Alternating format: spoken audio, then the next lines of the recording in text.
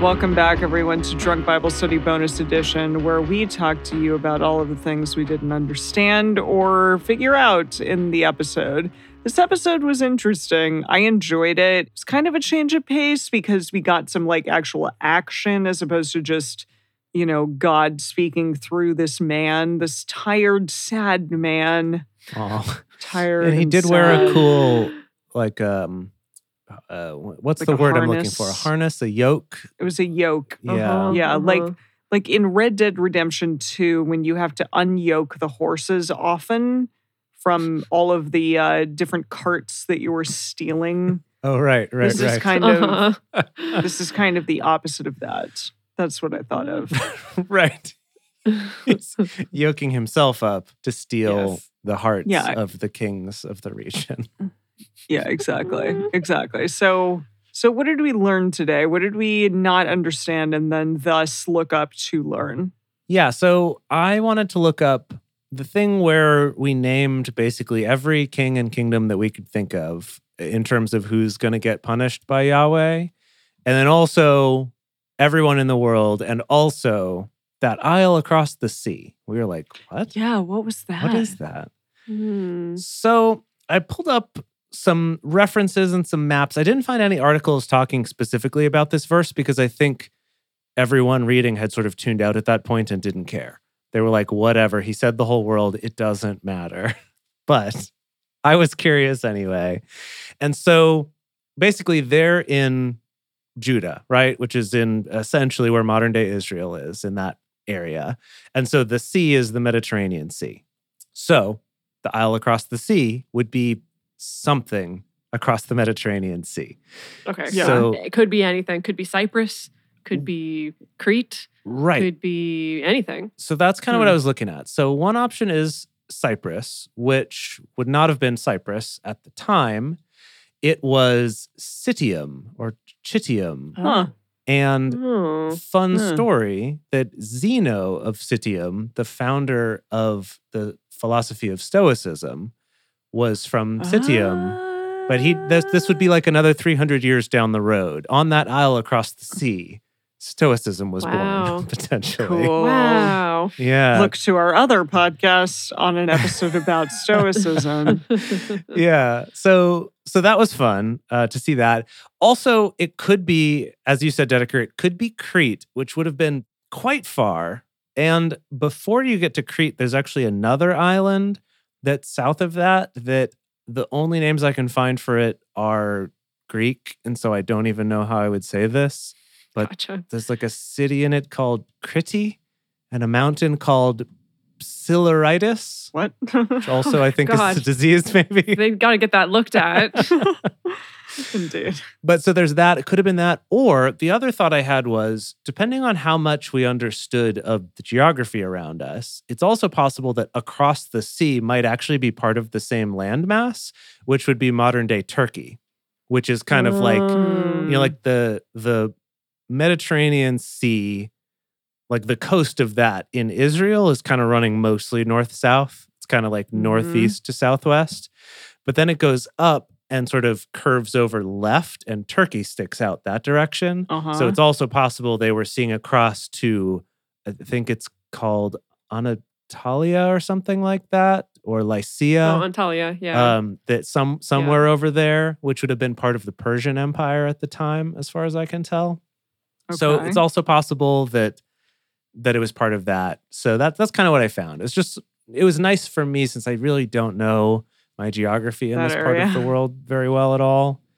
And then the other option would be if you were looking across the sea and to the south would have been Alexandria and Cairo and parts of Egypt. So could have been any of those or all of them, because some translations of that verse made it plural.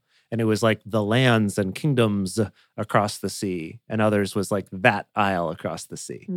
So yeah, could have been either. Wow, fascinating. Okay, good to know. Good to know. Yeah. I have some trivia about Nebuchadnezzar slash This is a trivia game. Dresser. Are you asking us trivia, or you're just giving us trivia? Oh, no, I'm going to gift you She said she has some. with some trivia. Oh, thank you. Wow. Obviously, this is not the last time we're going to hear of Nebuchadnezzar because he's the king of Babylon. Babylon's responsible for sacking Jerusalem and enslaving all of the Hebrew people. So this is going to be going on for quite a while. Mhm. Yikes. But we have yet to take time in a bonus episode to really dive into the man, the myth, the legend, Nebuchadnezzar slash Dresser. And I'm going to talk a little bit more about that different okay. naming strategy as well. Yeah. We are going to have to cast Nebuchadnezzar at some point. Oh, that's going to be fun. In the book of Daniel, he's going to become more of like a character instead of just referencing him. Mhm. So that'll probably be our opportunity to actually Right. cast He's him. the one. He's the one doing all He's the one. the lions and Yes. the fires and all that Yes, stuff. correct. Cool. Ah. Correct. Cool.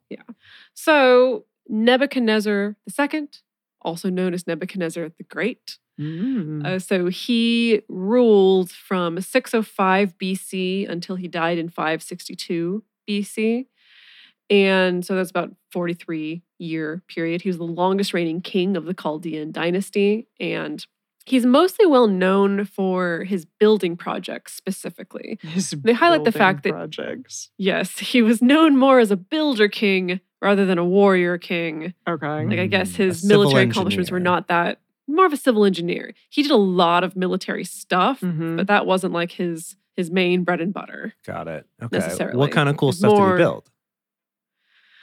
Oh, you asked me that, huh? See, because I was mostly looking at how he was relevant to the Jewish people. But I can. There's a lot of information here about what he built. Like ziggurats and stuff. Is that a thing they did? Ishtar Gate Oh yeah, I've heard of that. and such. Hmm. He also did some restoration work Oh as yeah. well. Yeah. A lot of civil and military structures. You know, he just really spruced the place up. Oh yeah. That's good. Yeah. Babylon's professional street was a thing Oh. back in the day, you know, which Like the it says on business the tin, I district or suppose. something. Okay. business that's cool. district. Yes. Oh, and then he also, sorry, you had to ask me that question. And so I'm kind of just gathering some information as best as I can. I don't know, a lot of walls, temples, Mm. you know, Okay. stuff like that. The Builder King. So let me talk about him and his name. Okay. Please do. I'll just rewind. So his name in the language Akkadian was Nabu Kuduri Ushur, which translates Oh. to Nabu, who is the god, watch over my heir. And now this is the reason why we get the Nebuchadrezzar is because basically Nabu Kuduri Ushur is a little bit more faithful to having that R sound in there. And so okay. So scholars kind of tend to prefer the anglicization of Nebuchadrezzar over Nebuchadnezzar necessarily. There was also a scholar in 1974 that proposed that maybe this N variant was actually kind of a not so nice nickname Really? because basically when you change it from Nabu Kuduri Ushur to Nabu Kudanu Ushur, that means Nabu protect the mule instead of protect my heir. Oh, my. So is this a dig? It could be a It's dig. Apparently, there's not a lot of evidence to support that was the case, but it Oh, is an okay. interesting theory. Hmm. So apparently, it does kind of change depending on what you call him. Hmm. Now, as far as him in Jerusalem, so again, we'll probably have more opportunities to get into this later, but long story short, it happened when Zedekiah was king. So in 589 BC, that Zedekiah apparently stopped paying tribute to Nebuchadnezzar. Then Nebuchadnezzar was like, nope, that's not okay. And so he conquered the entire kingdom of Judah Yikes. and basically like plundered, destroyed the whole city of Jerusalem, enslaved all of the Jews, displaced them, deported them to Babylon. And basically, from archaeologists looking at the destruction there, they think that it was like straight up scorched earth policy Hmm. because they theorize that Nebuchadnezzar / Dresser did not want Egypt to then swoop in and take this land or these abandoned cities or stuff like that. Like he may have not had the manpower to still occupy the area. And so it was just like, I have to completely destroy I everything. see. So he had to just destroy it. Jeez. Right. And that is basically what Jeremiah was prophesying then, that it's going to be, people are just going to hiss and shake their heads, and it's just going to be a desolation, a perpetual desolation. So yeah, that fits. Yeah. Okay.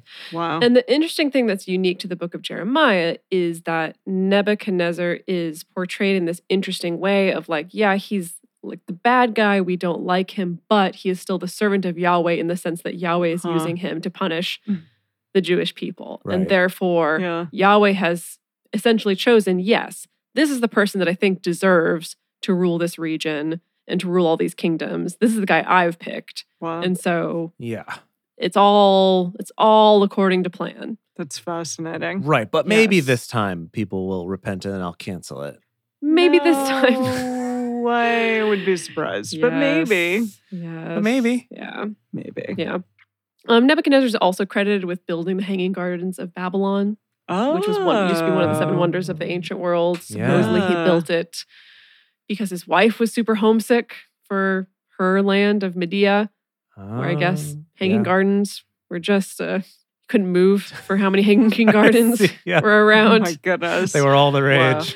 Yeah. No one's been able to actually find any archaeological evidence of them existing. The Hanging Gardens? Really? Yes. Oh, Yes. so this wonder of the ancient world may be all smoke and mirrors? Could be fake. Wow. Could be fake. There's theories. Like one theory is that, yeah, it's totally fake, just purely mythical. People made it up.